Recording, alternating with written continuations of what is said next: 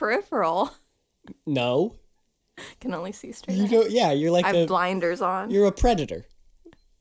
Do you know that predators have, like, a defining feature of predators is that they have heads. They have heads. They have heads, first of all. Step one, within those heads, their eyes are front-facing. Mm-hmm. So, like, prey, they'll have the eyes more on the side of the head so you can look out for, like, danger. Predators face forward, which means all Muppets, predators.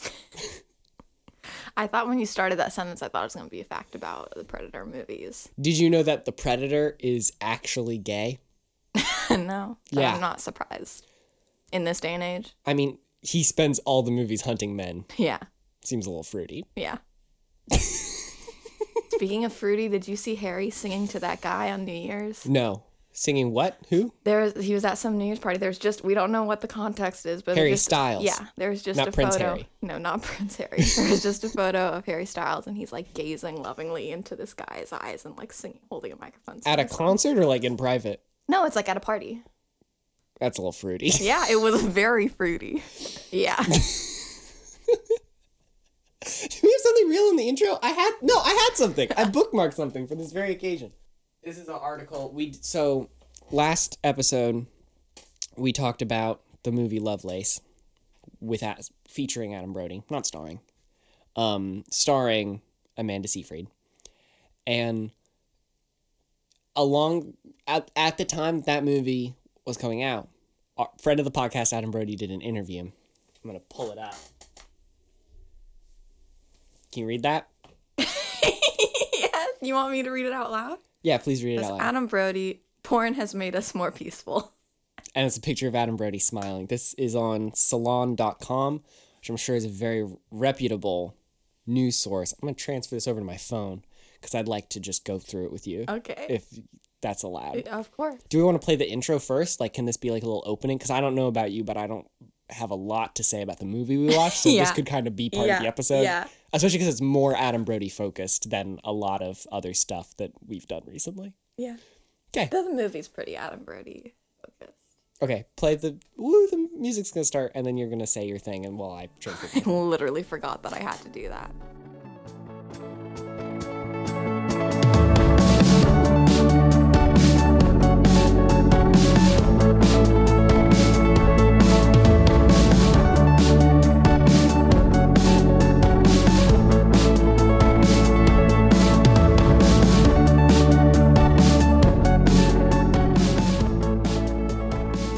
Hello and welcome back to Brody Quest. I'm Josette. And I'm Shannon, and here on the world's best and only Adam Brody Fancast, what we like to do is we like to look at Adam Brody's face and think about what it did to us.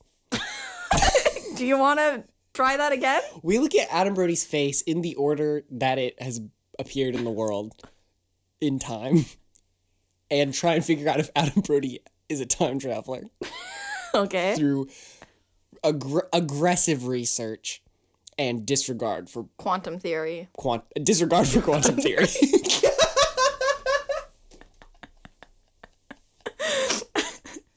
We said, fuck this.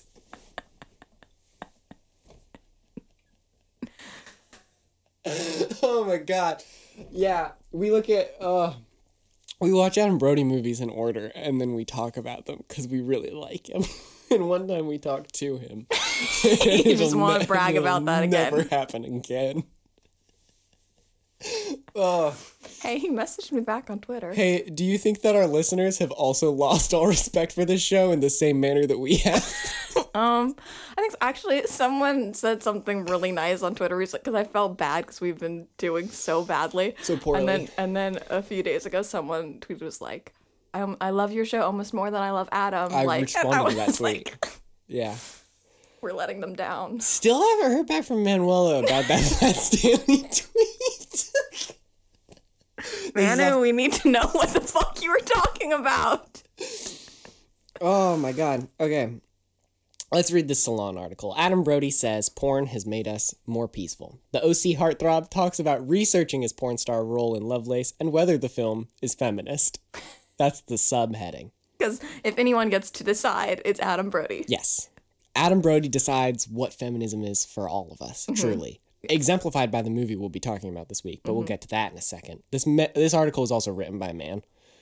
Just, I haven't read it. I saw the headline and bookmarked it because I knew we were going to want to talk about it. So we're going to go through together. I might have to edit this down because who knows, this article might be fucking boring. Yeah. No fault of Adam's. No, it never is. It never is. Except for in the movie we're talking about, in which a lot of stuff is Adam Brody's fault. Not Adam Brody the actor. Anyway, in an era defined by nostalgia, Adam Brody is one kind of superstar. Brody was the pinup boy of the Bush era. What? Brody was the pinup boy, cool, of the Bush era. What?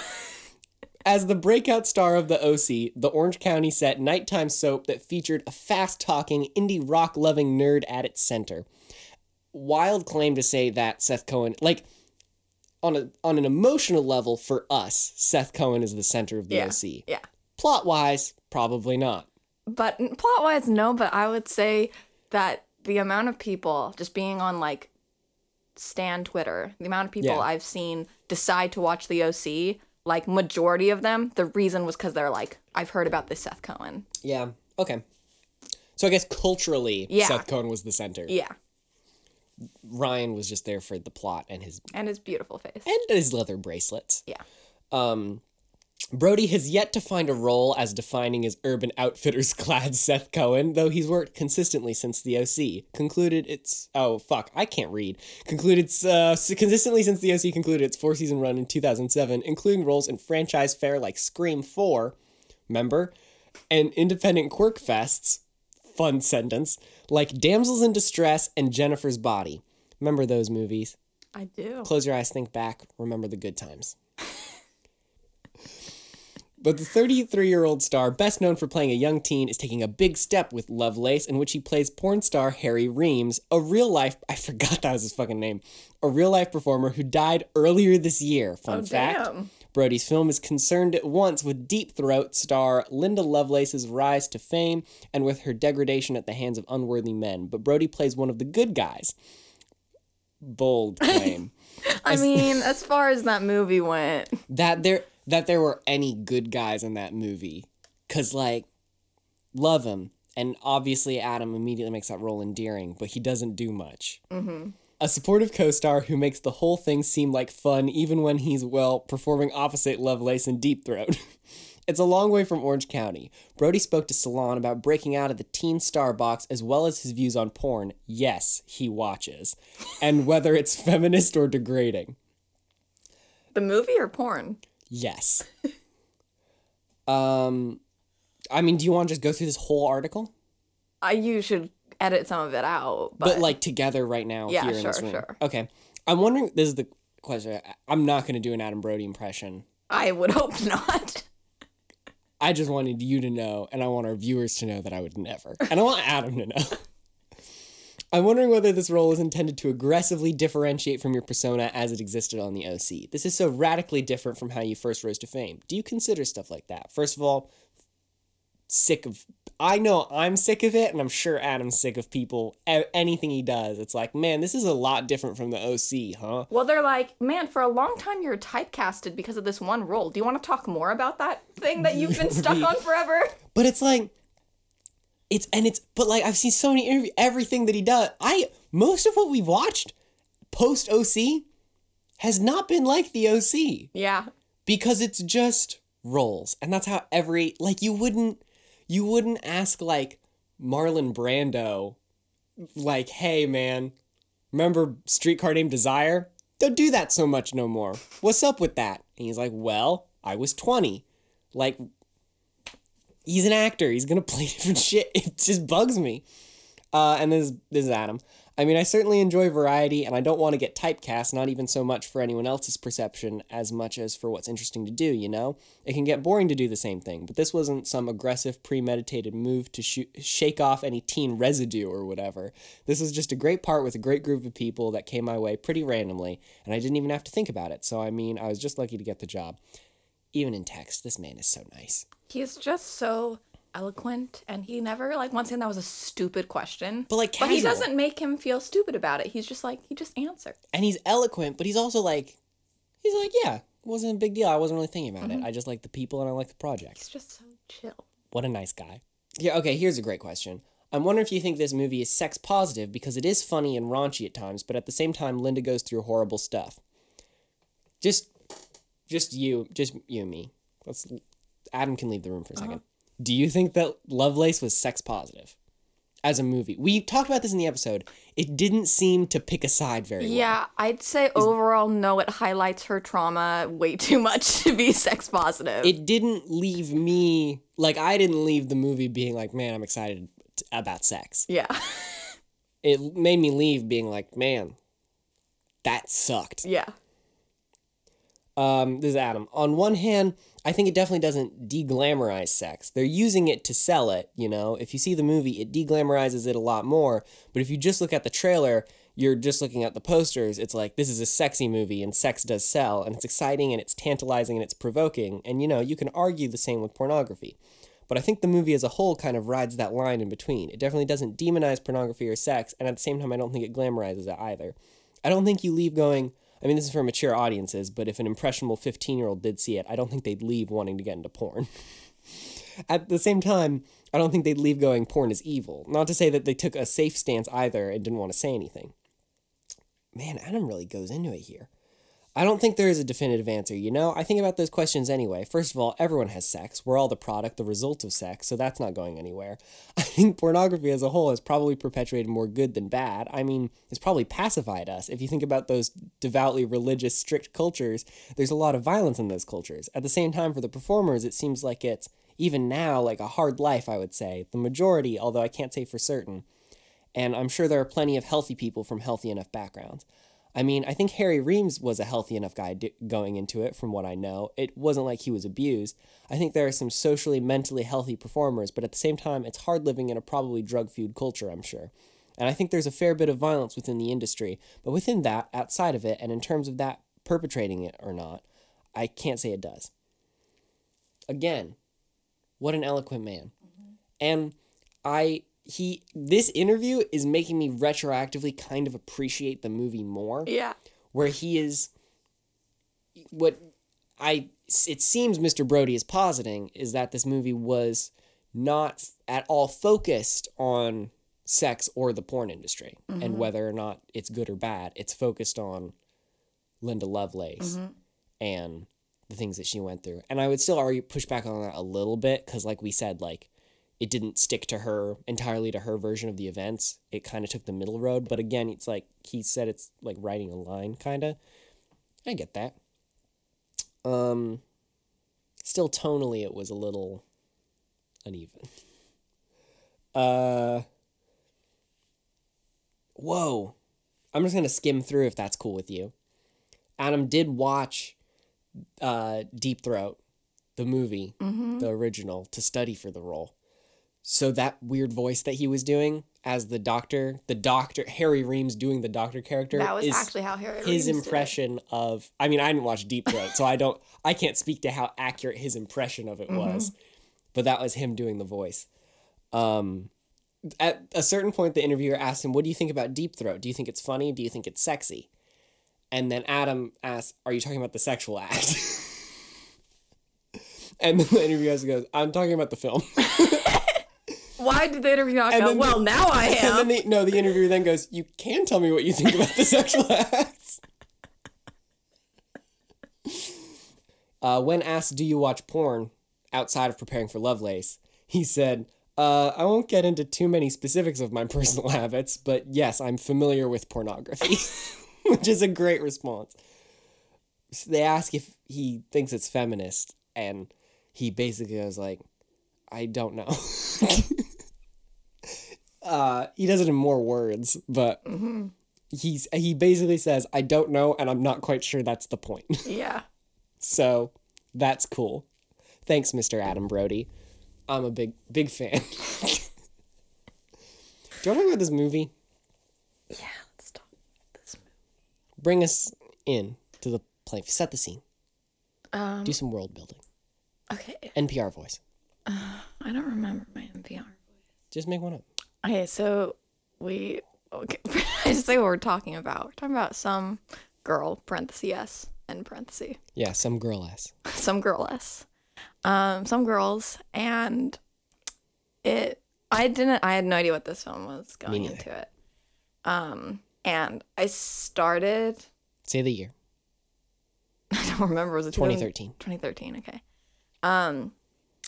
And so close to the new girl up. Which, FYI, we passed 2012 with barely a whisper, and I'd just like to shout out 2012, which was a great fucking year. It was a good 6th grade year for you. Yeah, it was fucking awesome. It was so cool. The culture of 2012 endlessly fascinates me, like in retrospect, where I'm like, I think about things that were popular at the time and things that we all genuinely like participated in. Because it was like that advent of like that was like when internet culture like kind of really came into its own as like a actual thing that was affecting day-to-day life in a meaningful way, at least for me as a 6th grader. And I think about that shit constantly. Like the memes about the world ending, some classic memes, some good shit. It was a weird and like the internet was still pretty much lawless. Like a lot of memes in 2012 were fucking gross. Where if like I found out, like if I now was like, hey, what are 6th graders laughing about? I mean, maybe they still are. Maybe if I went and tried to find like the memes that 6th graders were sharing around, I'd be like, yo, what the fuck? This is messed up. But there's stuff I remember seeing on the internet as a 6th grader where I'm like, you would not, like TikTok would never let you post this shit in a million years. And it was just on YouTube. YouTube wouldn't let you post it now for sure. Or the things I saw on Tumblr. Oh, dear God. Now you can't even put tits on Tumblr. No. And also like the music of 2012 rules. That's when Call Me Maybe came out. Fucking that shit slaps. Shit's so good. It's 2022 now, so it's actually the 10-year anniversary of all the shit that happened in 2012. So I have even more reason to be excited about it. If you look at the list of like popular songs that are turning 10 years old this year that we just entered into, Happy New Year, by the way, everybody. The list, fucking bangers all the way down. 2012 rocked. Anyway, this movie's from 2013. I started liking this movie. I was interested in where it was going, and I enjoyed it. And then slowly, I was like, "Oh, this is the worst." Yeah. Because they kind of pull you in, and then can you give upset you a brief overview, and then this is about. Oh, he doesn't have a name. I was trying to remember his name. He's called The Man. He's called The Man. This is about Adam Brody's character, and he is engaged to be married. So he goes back to see a bunch of his old girlfriends that he has kind of ended things badly with, kind of to try and make amends before he goes off and gets married, which is bonkers. Yeah, what a cool plan. Yeah. That can only go well. And it does. It goes perfectly. And the movie is like 10 minutes long because it goes so well. I'll never see Kristen Bell. Yeah, they're all really happy for him. And he gets happily married. And I'm happy for the woman that he's marrying, too. Do you want to elaborate on that? I have to? Okay, well, I talked a lot in the intro. The first one, I don't remember much about the first woman he meets. She was his high school sweetheart. Oh yeah, and so he meets up with his high school sweetheart, which like she's now married with kids. Yeah. And she like once again, this is like 15 years later, and like she has moved on, but she is clearly still very upset over what happened in high school, as is revealed. Yeah. Can I give a little background on this movie before we go into it? And then I have another piece of background that I'm saving and clutching onto like a prized golden trophy because it's so good, and I want to wait until the very end to tell you this piece of background information. Okay. Here's a piece of background information. It was originally a play. Oh, that makes sense. It was originally an off-Broadway. So it opened in London and then it moved to off-Broadway.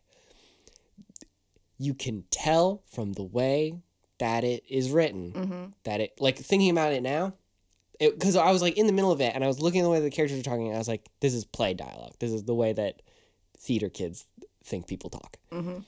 And I looked it up and I was like, yeah, okay, I was fucking right. It was a play originally, and they didn't change shit for the movie, which is a disservice because those are two different mediums, right? And so like every scene, it'll just like cut to the hotel room and the start of, or sometimes in the middle of the conversation between him and whatever woman he's visiting. Like there's no beginning, there's no like intro. They have a few brief interstitial scenes where Adam is traveling and something happens, but other than that, pure hotel room, pure dialogue, pure characters interacting with each other, which like I am curious to see how I'm curious to see how the play would feel watching it for two reasons. One, they feel more intimate, right? Like, because you're closer, and it just like, I feel like maybe it would have landed a little more had it been adapted. I feel like it would have landed more as a movie had it been adapted for a movie, because it was still so play-like that like I kind of wondered like maybe this was just meant to be seen live, and then I would have enjoyed it more. The other reason is that Reggie, that character, and her whole sequence was added for the movie. The dude who wrote the play, when they're bringing it over for movie time, I guess they were like, it's not long enough, or maybe he was like, hey, it'd be fucked up. I'm so curious. I'd like genuinely love to interview this dude. Yeah. Just to see like, hey man, what was the point with this one? Yeah. 'Cause I don't know what the point. I'm confused about a lot of shit that goes down in this one. No, because that one really turns it from being, before that, especially with the way Adam plays him, you're like, okay, obviously this is a very flawed guy. He has hurt a lot of people, but like you're not pushed to hate him or to actually think he's evil until those moments. It like ruins. Like the last two scenes are ones where like so basic rundown. High school girlfriend, she's really mad at him because he ended things and then went to prom with someone else. Second girlfriend, I don't remember her name. Alex? Rose? Mm-hmm. Are you sure? I'm pretty positive, yeah. She's in Chicago? She's in Chicago, and they just basically had a shit ton of sex. And he's not sure why he's even there, because he doesn't feel that bad about anything. He just has this weird feeling like, I feel like I should feel bad. And then while he's there visiting her, he remembers, oh, right, I broke up with a different girl to come here, and then kind of didn't end things with her when we got involved. Not kind of. He didn't end things with her when they got involved. Absolutely did not. As becomes apparent through the scene. And then he fucking cheats on his wife with that woman. Just, yeah. They straight up make out, homie. I don't think they bang. I remember them getting close, but I didn't remember them actually making out. No, they make out quite a bit. Which was already like a little bit of a... So that's a red flag. That was a red flag on Mr. Adam Brody's character. And then... Well, especially when she comes on to him, he's like... He's not like, I don't want to, or I love my fiance. He's just like, I shouldn't. He goes, I probably shouldn't. Yeah. So that should have been a clue. Where does he go after that? It's not Reggie right away. Yeah, I did. Wait. No, the British woman. It's the British woman. Yeah, then he goes and sees a woman who's much older than him, who was a professor at a university. Basically, he and this woman cheated on her husband together. And she is... Like, for a while. Like they're having a full-fledged affair. Yeah. They had a set hotel room, but we'll get into that. And that encounter goes great for him, too. And then he goes sees Reggie, who is the little sister of his former best friend from high school. And I think we'll get to that, because I don't want to summarize it. We'll get to it. And then he goes and sees... I don't remember her name. Kristen Bell. Kristen Bell. And she is the girl who he cheated on with the girl in Chicago, who he really felt bad about. And some details come out in that scene about his whole deal, which are important. Do you just scene by scene like talk about thoughts? Yeah. Let's talk. Or do we want to say like go watch the movie? It's free on Tubi, and then we can just sort of freeform jazz it like our overall thoughts on the movie. Yeah, honestly, I don't feel like we need to go scene by scene. Just say whatever you feel like saying. Okay, let's try and do it in order just for listenability. Do you have any thoughts on the high school girlfriend? Yes. Jennifer Morrison was doing God's work in that scene. She, honestly, out of all the actors in, I don't know, maybe I'd have to go back. But, like, just initial impression I remember from watching the movie is I remember thinking that she was doing a really good job and was, like, lending a realism to the otherwise kind of stilted dialogue, the play dialogue, as we put it. I think that she's just doing a good job. And, like, there's this turn in the middle of her scene where, like, at first she is acting really nonchalant and, like, dude, I don't even know I'm in this hotel room. Like, we dated in high school. Who cares? No big whoop. And that turn where she kind of snaps and you see that it's been fucking eating at her for years, this thing he did. It was brilliant. Which, like, cause slowly build because he keeps saying things like, when we broke up. And then she'll be like, you broke up with me. Like, she'll, like, and then it just builds until she, like, can't stand it anymore. That shit was great. She did a good job.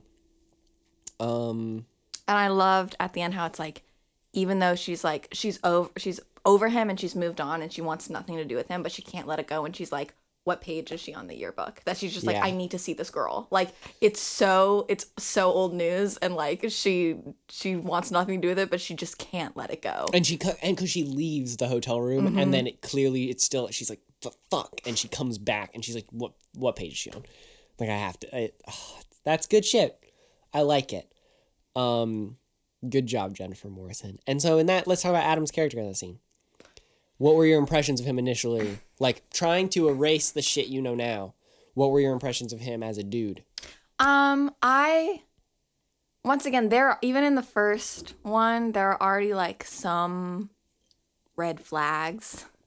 That he can't say, I broke up with you. Well, that he can't say that, and just that he's, like, kind of an asshole. Like, he's, like, the way he's, like, I saw where your life was going, and I didn't like it. Like, that's just, like, he's kind of an asshole, but once again, Adam just is so good at making characters endearing that, like, even when, like, and once again, like, this is how they make it a point that, like, he's really good at being charming and romantic and stuff. Like, that's how he gets all these girls and, like, gets them to fall in love with him, is that, like, he does have, because he's a writer, he does have this side to him that's, like, just hopelessly romantic and like so kind and so nurturing and so nice. So like there'll be moments where he'll say things and be kind of charming and you'll be like, oh, maybe he is doing the right thing. Maybe he is trying. But he kind of toxic though. Yeah, he for real toxic. Stay toxic, homies. Don't do that, please. Get help. Yeah. And I'd like to emphasize the point that he is a writer because it does become important later, both in the movie as like the big kind of what I understand to be the climax of his kind of character arc. That's an important fact. And also for some of the things that make me question whether or not this movie's good. Yeah, that scene was cool. What a good way to start the movie. Yeah. Transition. He's on a plane. He looks at a in-flight attendant. Oh, yeah. He's flirting with the flight attendant. Yeah, he flirts with the flight attendant. Now he's in Chicago. He's talking to what's-her-face. Rose. Sure. I don't think that's right. I refuse to look it up. I will look it up. You okay. Don't believe me. Yeah, he's talking to her, and they're being real horny. They're horning up that hotel bedroom. Fuck. I think they all had, like, kind of androgynous names. Like, kind of gender neutral. Yeah. Which is they did. Another weird. That seems important, but I don't know why. Yeah. They're being horny. Yeah, and that's when he's like, "Oh, I shouldn't cheat," but she like keeps coming on to him, and he like doesn't really stop her. And there's another clue that he is probably a shitty person in the way that. And this lady's weird because clearly she doesn't give a shit. Like, she's just horny all the time. Well, no, she does. She's acting like she doesn't give a shit, but then she does get all emotional. And she's right, like, you're right, people do get hurt. And, like, she shows the softer side where, like, clearly she was playing it off like she didn't care, but she had been hurt by him. And that's that moment is the moment where he realizes, oh, I didn't even... He says, like, basically, like, I didn't even hurt you. I hurt this other girl before. And she's like, oh, and then bitch. Yeah, and that's when she gets emotional. She's like, you're a dumbass. That scene... That was the moment watching the movie where I started to have this little inkling, like, I'm not sure about this guy. Wait a minute, maybe he's not the good guy. Wait a minute. maybe the real bad guy was the friends we made along the way. Yeah. I don't have anything else to say about this scene. They do that. They have weird lines about weed in that scene that, like, clearly the person who wrote it has never smoked weed. There's, like, she lights up a cigarette in the hotel room, and then she does that thing where she, like, blows smoke into his face so he can get a little bit. I don't remember the funny name for it, but that's what they like. She like blowback or something like something. Gross kiss. I don't know. And then she has this line where she's like, if this was a joint, we'd be flying high. No, if this was a joint, we'd be flying or something like that. And then she goes, remember, like. She says remember in this way where remember I was like, when you used to smoke weed and then fly? It was so weirdly stated and written where my two options were either the person who read this has never smoked weed, or B, they were trying to imply that this woman has a pilot's license. And if so, she should not be flying while under the influence. Should not be flying while high. Like, don't drive while under the influence. Definitely do not get into a plane. Like, super do not. Yeah, that scene was kind of boring. Yeah. It was mostly, and it, like, boring in an uncomfortable way where, like, I was genuinely, because, like, their flirting was awkward. I don't know, it's weird to see someone come on to someone else really aggressively and then the other person just kind of go, like, no. Maybe like, not. I shouldn't. Like, he just doesn't really do anything. Yeah. And yeah, there's something in the way that Adam is playing this character where it's like he reminds me of TikTok fuckboy. A particular one or just in general? There's something he does to his voice where he's like making it just a little different than his normal speaking voice, where it kind of has the like kind of quality to it, but just like a little bit. And I started to notice it in this scene. Yeah, moving on.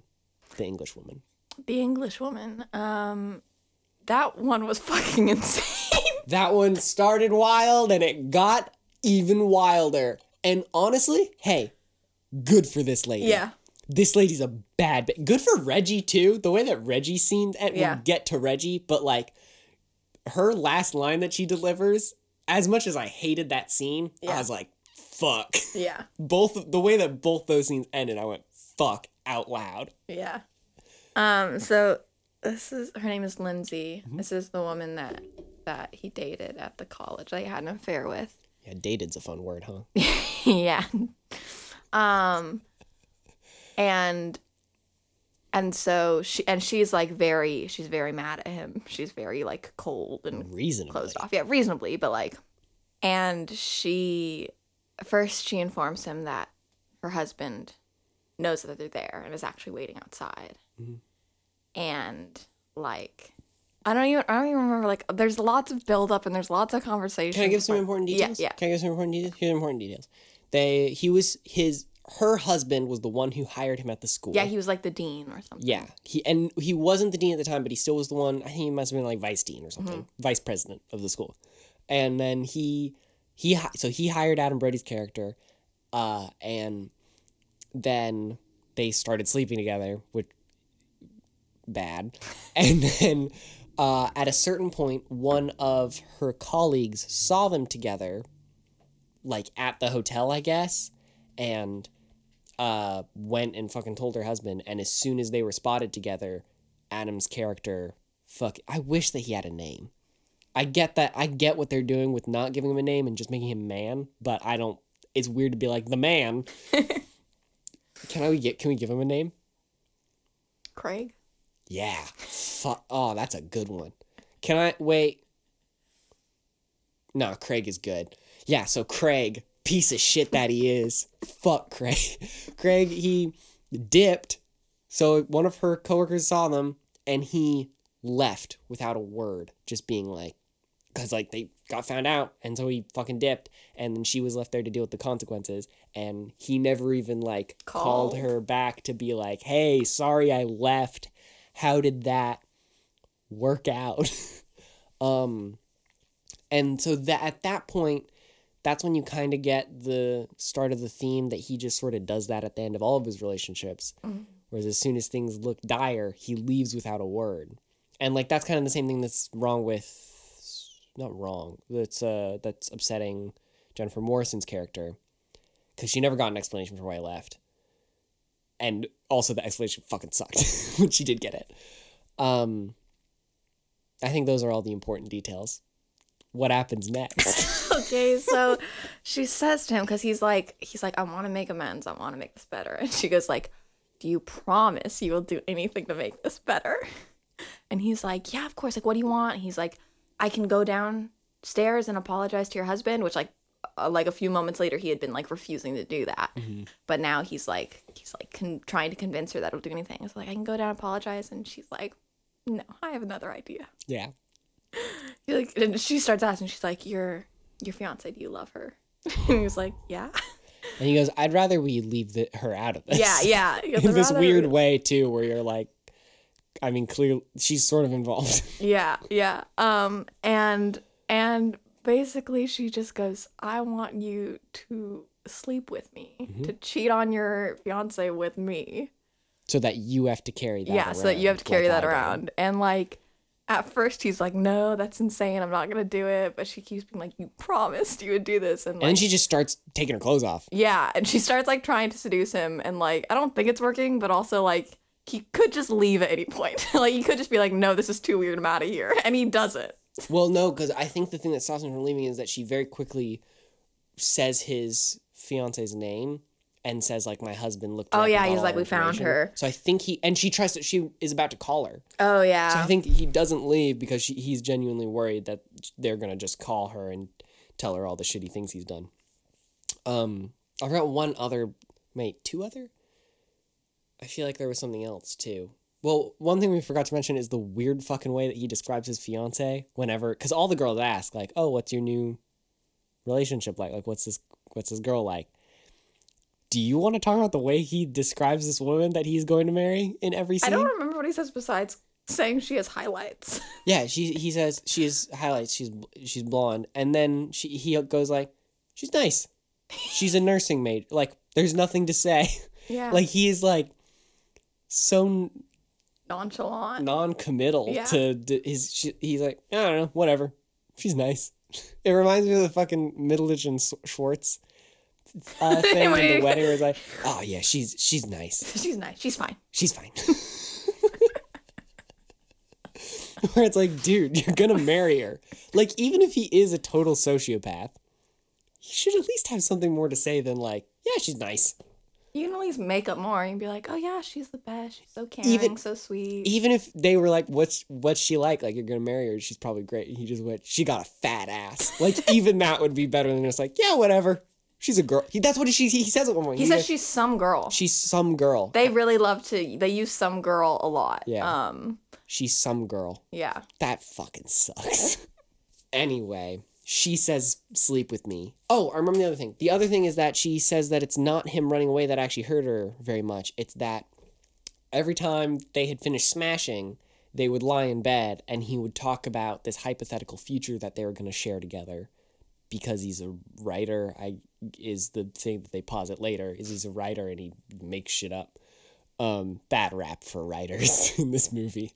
And she like fell in love with these hypothetical futures of like that he was conjuring up, and when he I don't know. Pretty fucking sad. Yeah. Rough. She kind of seems to have figured her shit out. Yeah. And recently she talks a lot about how like they've done a lot of therapy and her husband trusts her mostly now. Like they're working through it, and it's, I mean, good for them, I guess. I don't know. But so they don't end up sleeping together. Because? Because? Yeah, explain why. Well, no, she just leaves. But it's a fucking baller moment. Because she like gets him to undress. She's all undressed. She gets him to undress. Like, she finally convinces him. And he goes like, all right, what do you want me to do? Like, he's given in. He is 100% ready to sleep with this woman. Mm-hmm. And she goes like, she's like being all sexy. She's like, well, I'll start, but you have to close your eyes. And you're going to tell me what you remember. Like, what you one of your, like, your favorite memory about when we were together. And so he closes his eyes and he starts describing the things that he loved about them together. And while he's talking, he kind of seems to convince himself a little bit, where he is genuinely getting into this memory and like remembering like this, we had something that seemingly meant something to him on some weird fucked up level. And while he's talking, she's like slowly like stroking his face, and then she moves away a little slower. And then as he's talking, she just gathers up her shit, puts on her big coat, and dips. And he sits up and like,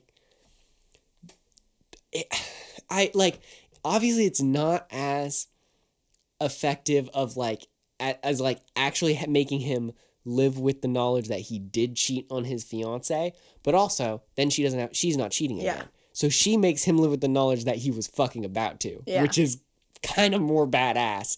That she got this bitch in the palm of her hand and said, fuck you. And she also got him all emotional over them again. Yeah, like, that's baller. Yeah. Yeah, no, that was pretty incredible. That felt good. It felt good. And at this point, I think the moment where he doesn't fight very hard to get himself out of that situation, right? Once again, he could have, like, done anything. Yeah. And he doesn't. He just kind of sits there and he goes, all right, let's do it. But then if you didn't think he was a bad guy, the next one... I can't talk about this, so I can see. I'll talk about it. I'll jump in. Hey, content warning for some messed up, some stuff. What would you call that? What's the, like, word that you would use as a content warning that isn't... No. Minors in sexual situations. Yeah. Content warning for that. For this next bit. Okay, so the next one is Reggie, who, she's incredible. I love her. Like you said before, she is the little sister of his high school best friend. And, she starts, it's kind of, I think he wasn't planning on meeting her, and then kind of last minute did, because, no, maybe he was planning on meeting her, because she's like, you're in town for me. Yeah. So they start talking, and like, she's being very cutesy and flirty, and you can obviously tell, like, oh, she like had it in for, she definitely had it in for him. And she slowly starts talking about her experience and reveals that at the fucking time she was 12 and he was 16. It was like, when she first said she was 12, I was thinking like, he's probably 14 or something, and I'm like, okay, that's weird, but like, whatever. He was her older brother's best friend. Yeah. And it was at her birthday party. But then he was like, you were 16, and I was like, fuck. And it's revealed that he kissed her, and then she's technically 11. She hadn't turned 12 yet. Yeah, it's just so bad that he had kissed her and like touched her ass, and when she was a child, and he was 16. It's very bad. Yeah. Hey, wait, before we go any further, I think content warning, bad stuff happening with minors in sexual situations. Yeah. Content warning for that, for this next bit. Maybe talking like about minors. You piece of shit. Situations. I'm into that. That's a bookmarked tag on AO3 down for me. in the mine. Yeah. Things get, it was dark down there, man. They're lonely. You're going to look me in the eyes and you're going to tell me that the Chilean miners... I knew you were going to say that. Didn't at least kiss? They were down there forever. Here's what I'm pitching. The Chilean miner, there were like a lot. Statistically, like one of them had to have been in love with one of the others. Mm-hmm. I don't know what the other one's situation may have been, but statistically, it's supposed to be like 1 in every 5 people are gay. Mm-hmm. That's a pretty good sample group right there. Yeah, I think there's probably someone. You're telling me you're in a hole with other men? What are you digging for down there?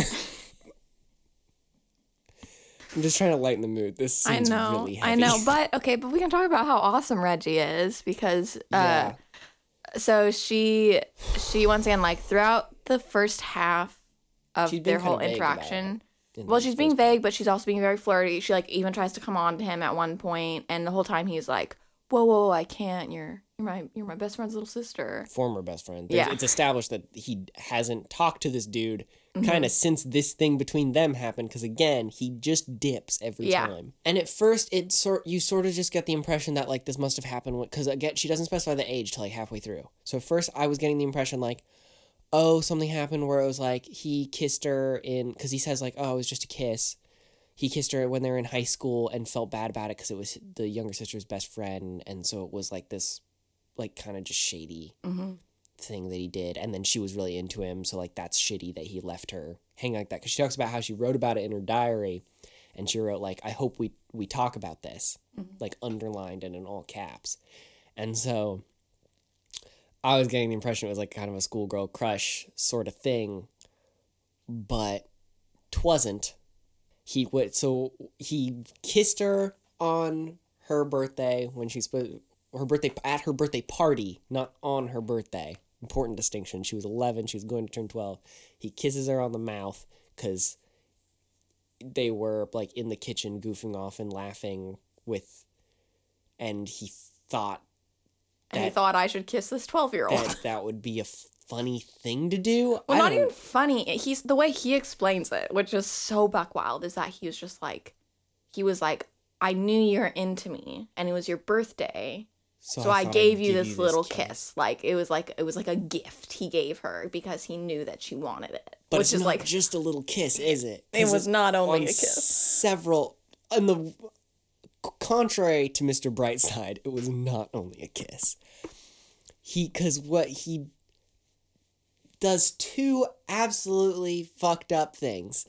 Number one, after kissing her, he whispered in her ear, I'm going to marry you someday. Wild thing to say to an 11-year-old. Because he's a writer. He makes up he likes his little stories. Oof. And that is just, like, so Kiss saying that to an 11-year-old, like, even ignoring the ages, to say that to someone younger than you that you know is into you, and you don't mean it, that sucks. Saying that to anyone when you don't mean it sucks. That's a shitty thing to say. And then he grabs her ass, like, full on, like, underclothes, does it.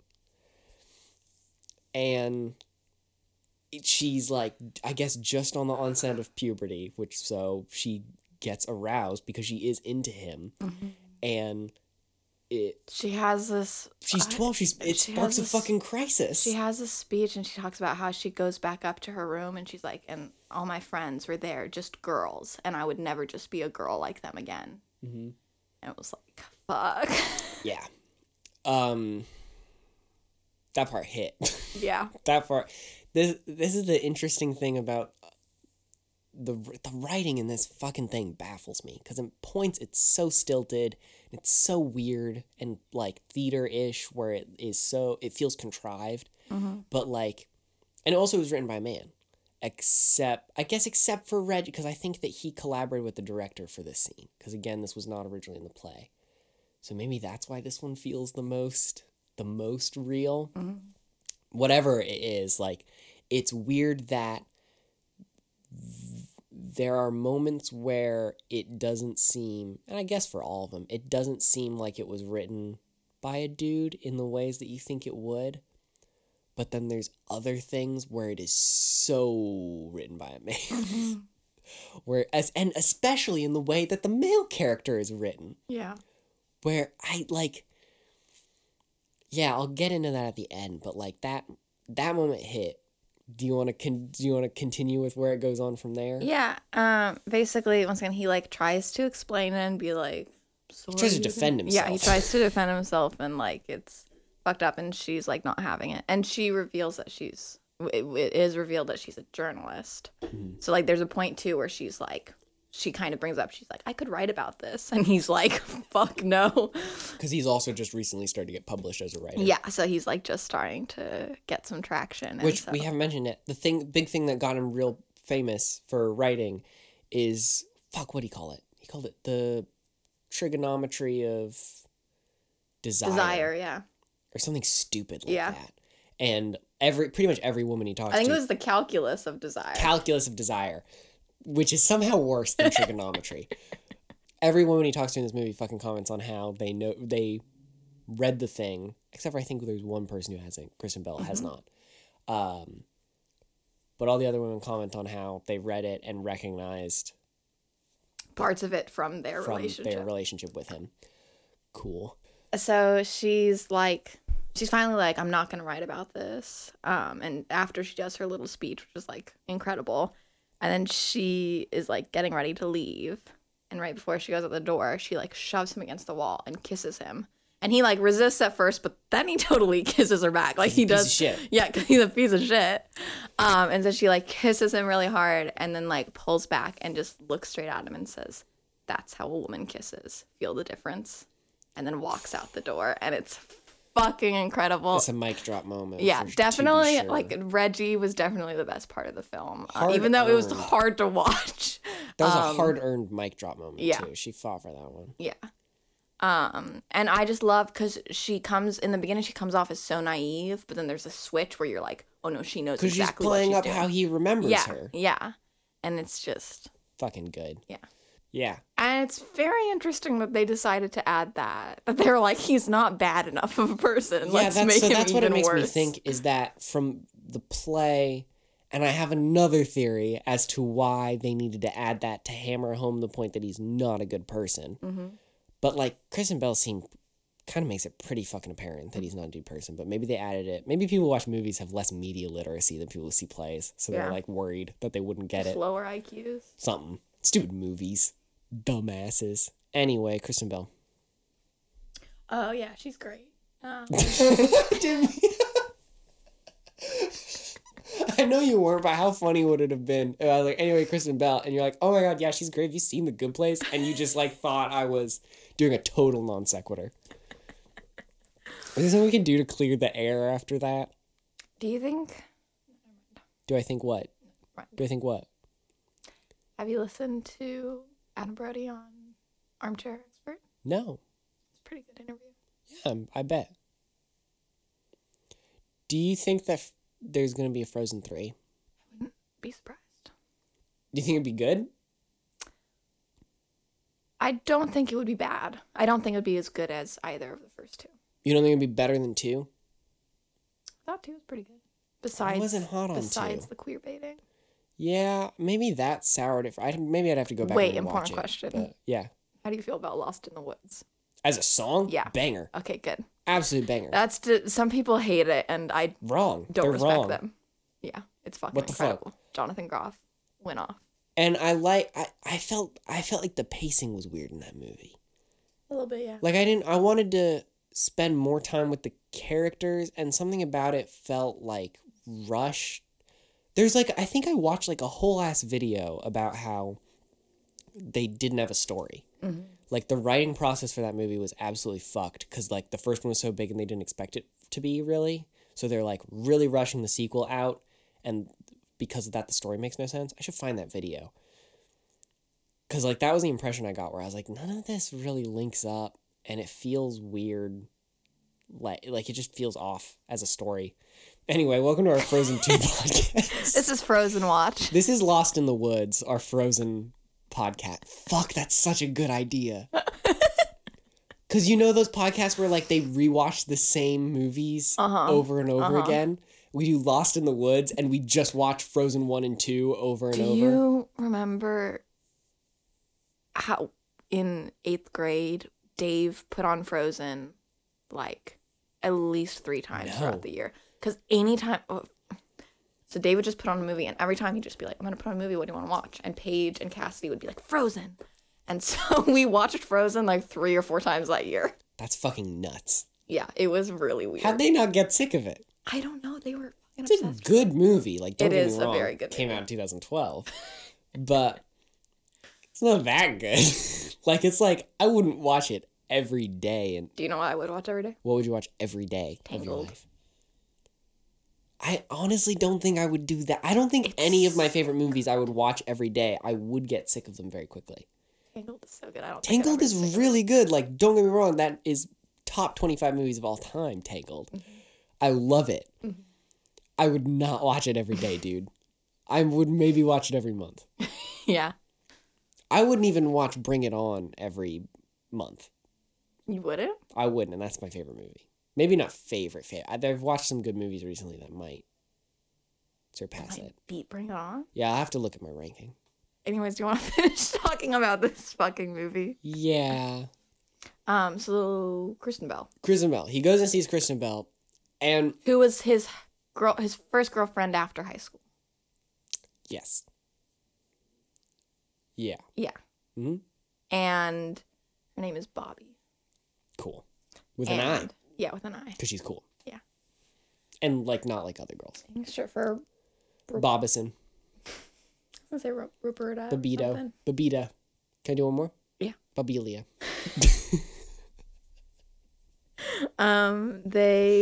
They talk.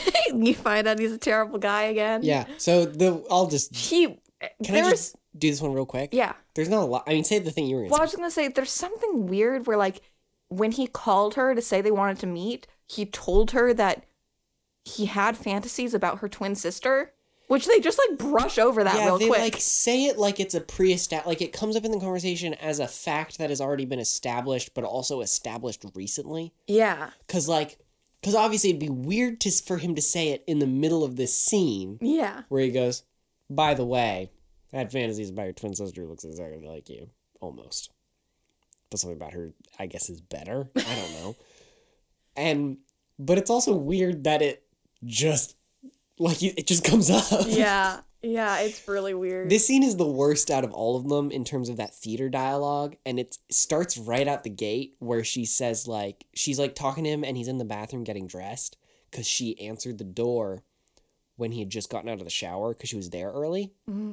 And it's this weird thing. And you have to do it in theater because, like, there's constraints with costume changes and timing and, like, the sets and the different things you can do. So, like, you have to get through context clues of their dialogue that she got there early and answered the door while he was just getting out of the shower, and that was, like, an awkward encounter. But it's a movie, so why didn't that just fucking happen? Mm-hmm. Like, you can write a couple extra lines of dialogue. Like, the dude who did the screenplay wrote the play. Just add that extra scene in. But instead, it's this weird, awkward exchange where they're giving it to you through many context clues that they had this other interaction a few seconds before the scene started. And that just continues throughout the whole rest of the scene where they're doing these weird moves that you have to do in theater so it doesn't feel as out of place. But in a movie, you're like, why didn't you just fucking show that to me? Yeah. Why are you telling me this? I'm bored. Show, don't tell. In summary, she's the only blonde out of all the other girls that he's dated, aside from the woman he's engaged to. Halfway through the scene, he has an out loud epiphany to this woman that finding the girl that he is marrying, he was just trying to recreate her, which is bad. And he's also like, oh, I've come to this realization during my trip to all my ex-girlfriends. Yeah. I've realized I just want to be with you. And she's the girl that he realized he cheated on in Chicago. Mm-hmm. So he wasn't even going to talk to her originally. Mm-hmm. Weird. He added her in.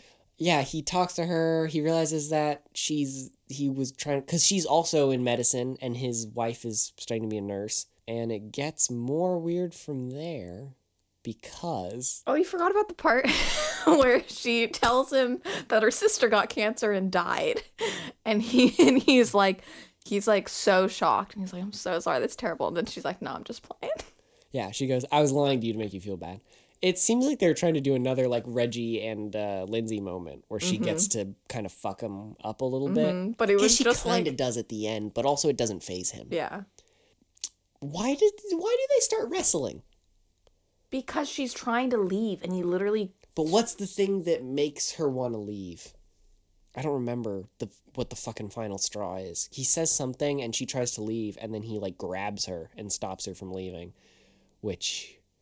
I did not know how that scene was about to play out. Yeah, I was very scared. I don't remember. Do you remember? No. Cool. We'll move on. He fucking wrestles her to the ground. He's like, no, leave. Let me explain myself. And she's like, get the fuck off me. I want to leave. And then she rips his shirt again in a very theatery kind of choreographed move where, like, I don't know how you would have done it to make it feel better on film, but something about it, I was like, that's theater staging. I know that. I was a theater kid. She rips open his shirt and he was recording the whole conversation because he's been using all these conversations with women not to make amends, but as fuel for an article. Because he's a writer. Because he's a writer and a piece of shit. And then he says finally gets a big monologue where it like becomes fully clear in that monologue that this character is fucking delusional and has no awareness, like zero awareness of what he is doing in a bonkers way. Like he is so, the way that he envisions himself is just so not what he is in the real world. Mm-hmm. Where like he makes this admission of like, yeah, I'm flawed, but so is every person. Like find someone who's not flawed. Like I guess there's people like that. And he is like, sue me, I use my real life as inspiration for my writing. I change all the names, so no harm, no foul. Which, like, I mean, we're way over the time that we usually hit, which, good for us, we never do that. And I could go, there's a whole thing recently, I'm a literature major, so this is where my shit. One eternity later. It's like it's a weird thing in the literary world where people do that shit where they, like, really rip from real life and they're like, well, I changed the names. And it's like, if you're not, I don't know, something about that where I'm like, if you don't have the consent of the people you're writing about, that's not cool. Mm-hmm. Like other real famous, like real writers did that where it was like semi-autobiographical, but they got the consent of the people who were really involved. And I don't feel as bad about those. It's fucking nuts. Anyway, sorry. That's my mini rant. I'll probably edit that out too. Isn't that nuts? Yeah. And so he's doing that, and he's like, I don't think I'm a bad person. And she says, fuck you. And then he gets on a plane and flirts with another flight attendant and tells his fiance he'll see her soon. What a shithead. Like, that relationship cannot work out. Yeah, like he's gonna cheat on her. He's gonna cheat on her on that plane. Yeah. I feel very bad for this woman. Not good. So to summarize, man. The casting of Adam Brody in this role is why I think that they added the Reggie scene to hammer home how shitty of a person he is. Because you think he did too good a job of making him charming. Well, I think they did it out the gate. Maybe not even when he got casted. Maybe just because they knew that when they were bringing it over to a movie, they were going to cast someone who was more affable than the people who'd previously played the role. I'll get to them in a second.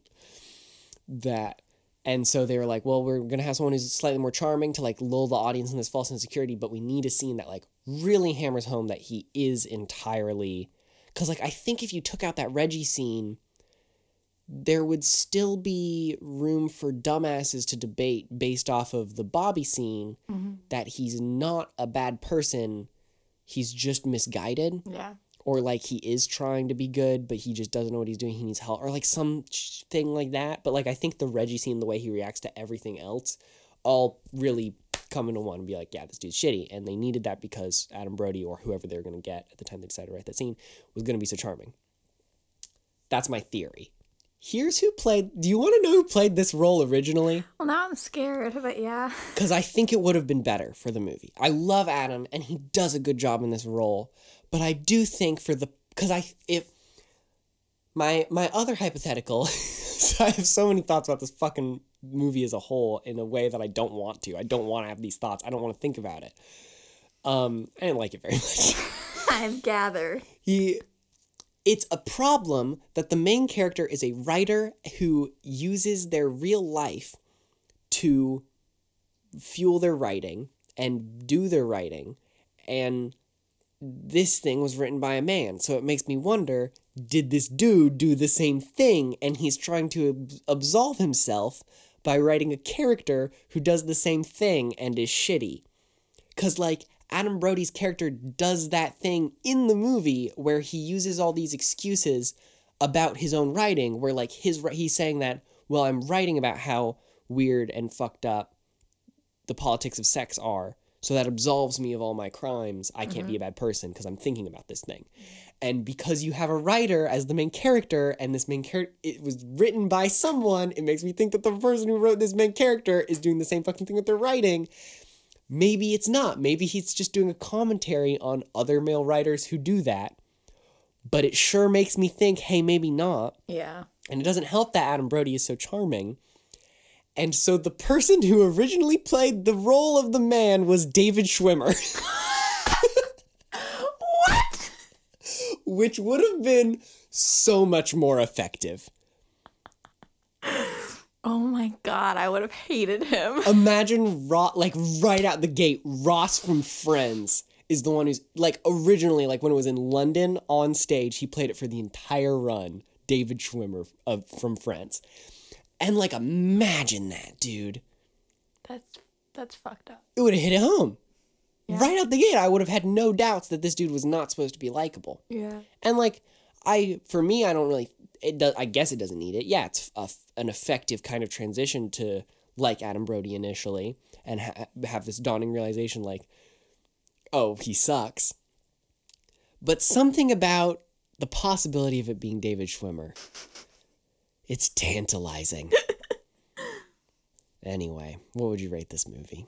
Do you have any thoughts on it as an overall work of art? I didn't hate it as much as you did. I don't even know if I hate it. I just don't know if it was effective because I'm confused as to what the point was. You know? Well, I get I'm like at the point where like it doesn't need to be a point. I guess. I was entertained. I don't know. Yeah. Kept my attention. Yeah. I mean, I'm still thinking about it. Yeah. That being said, here's what maybe it was an okay put together movie. Like, it was competent-ish. The reviews on it cannot agree on whether or not that's true. But I think in general it was like well acted. The actors they did a good job. The director, I think that the lady who directed it did a fantastic job with what she was given. As like a thing with themes, I'm not sure where I land on it. How about that? I still wish it wasn't Adam Brody. I don't want to see him do those things. I know, it hurt. It reminds me of that article where they're like, stop casting Adam Brody as assholes. Yeah. Okay, let's wrap this up. What would I rate it? What would you rate it? Maybe I wouldn't rate it high. I enjoyed it. I'd give it like maybe 4 out of 10. I'd rate it a 4 out of 10 too. Okay. That also feels Glad good. we can agree. Let's wrap this up. Thank you for listening. If you listened to all of this, It'll be edited down. We don't need to call it out. It better be. Yeah, I better be. Sometimes you say you're gonna edit it down and then you don't. We'll see what happens. Let's wrap this up. The longer we talk, the longer it is. How do we wrap it up? Say Hey. your social media things. Hey, thanks for listening. If you want to stay up to date on when the episodes are going to be a day late and $1 short, follow us on social media. Twitter at BrodyQuestPod. It's a good time and we're very nice. Also, you can email us, BrodyQuestPod@gmail.com. If you're Manuela, please fucking hit us up on either of those things and please explain the Flat Stanley tweet to us because we don't understand. If you still listen to this podcast, you might not, and I wouldn't blame you after apparently we flattened you. Tune in next week when we will talk about things. Should we actually see what? No, just finish the episode. Okay, fine. Thanks for listening. I'm Josette. And I'm Shannon, and remember, Adam Brody thinks your future's bright.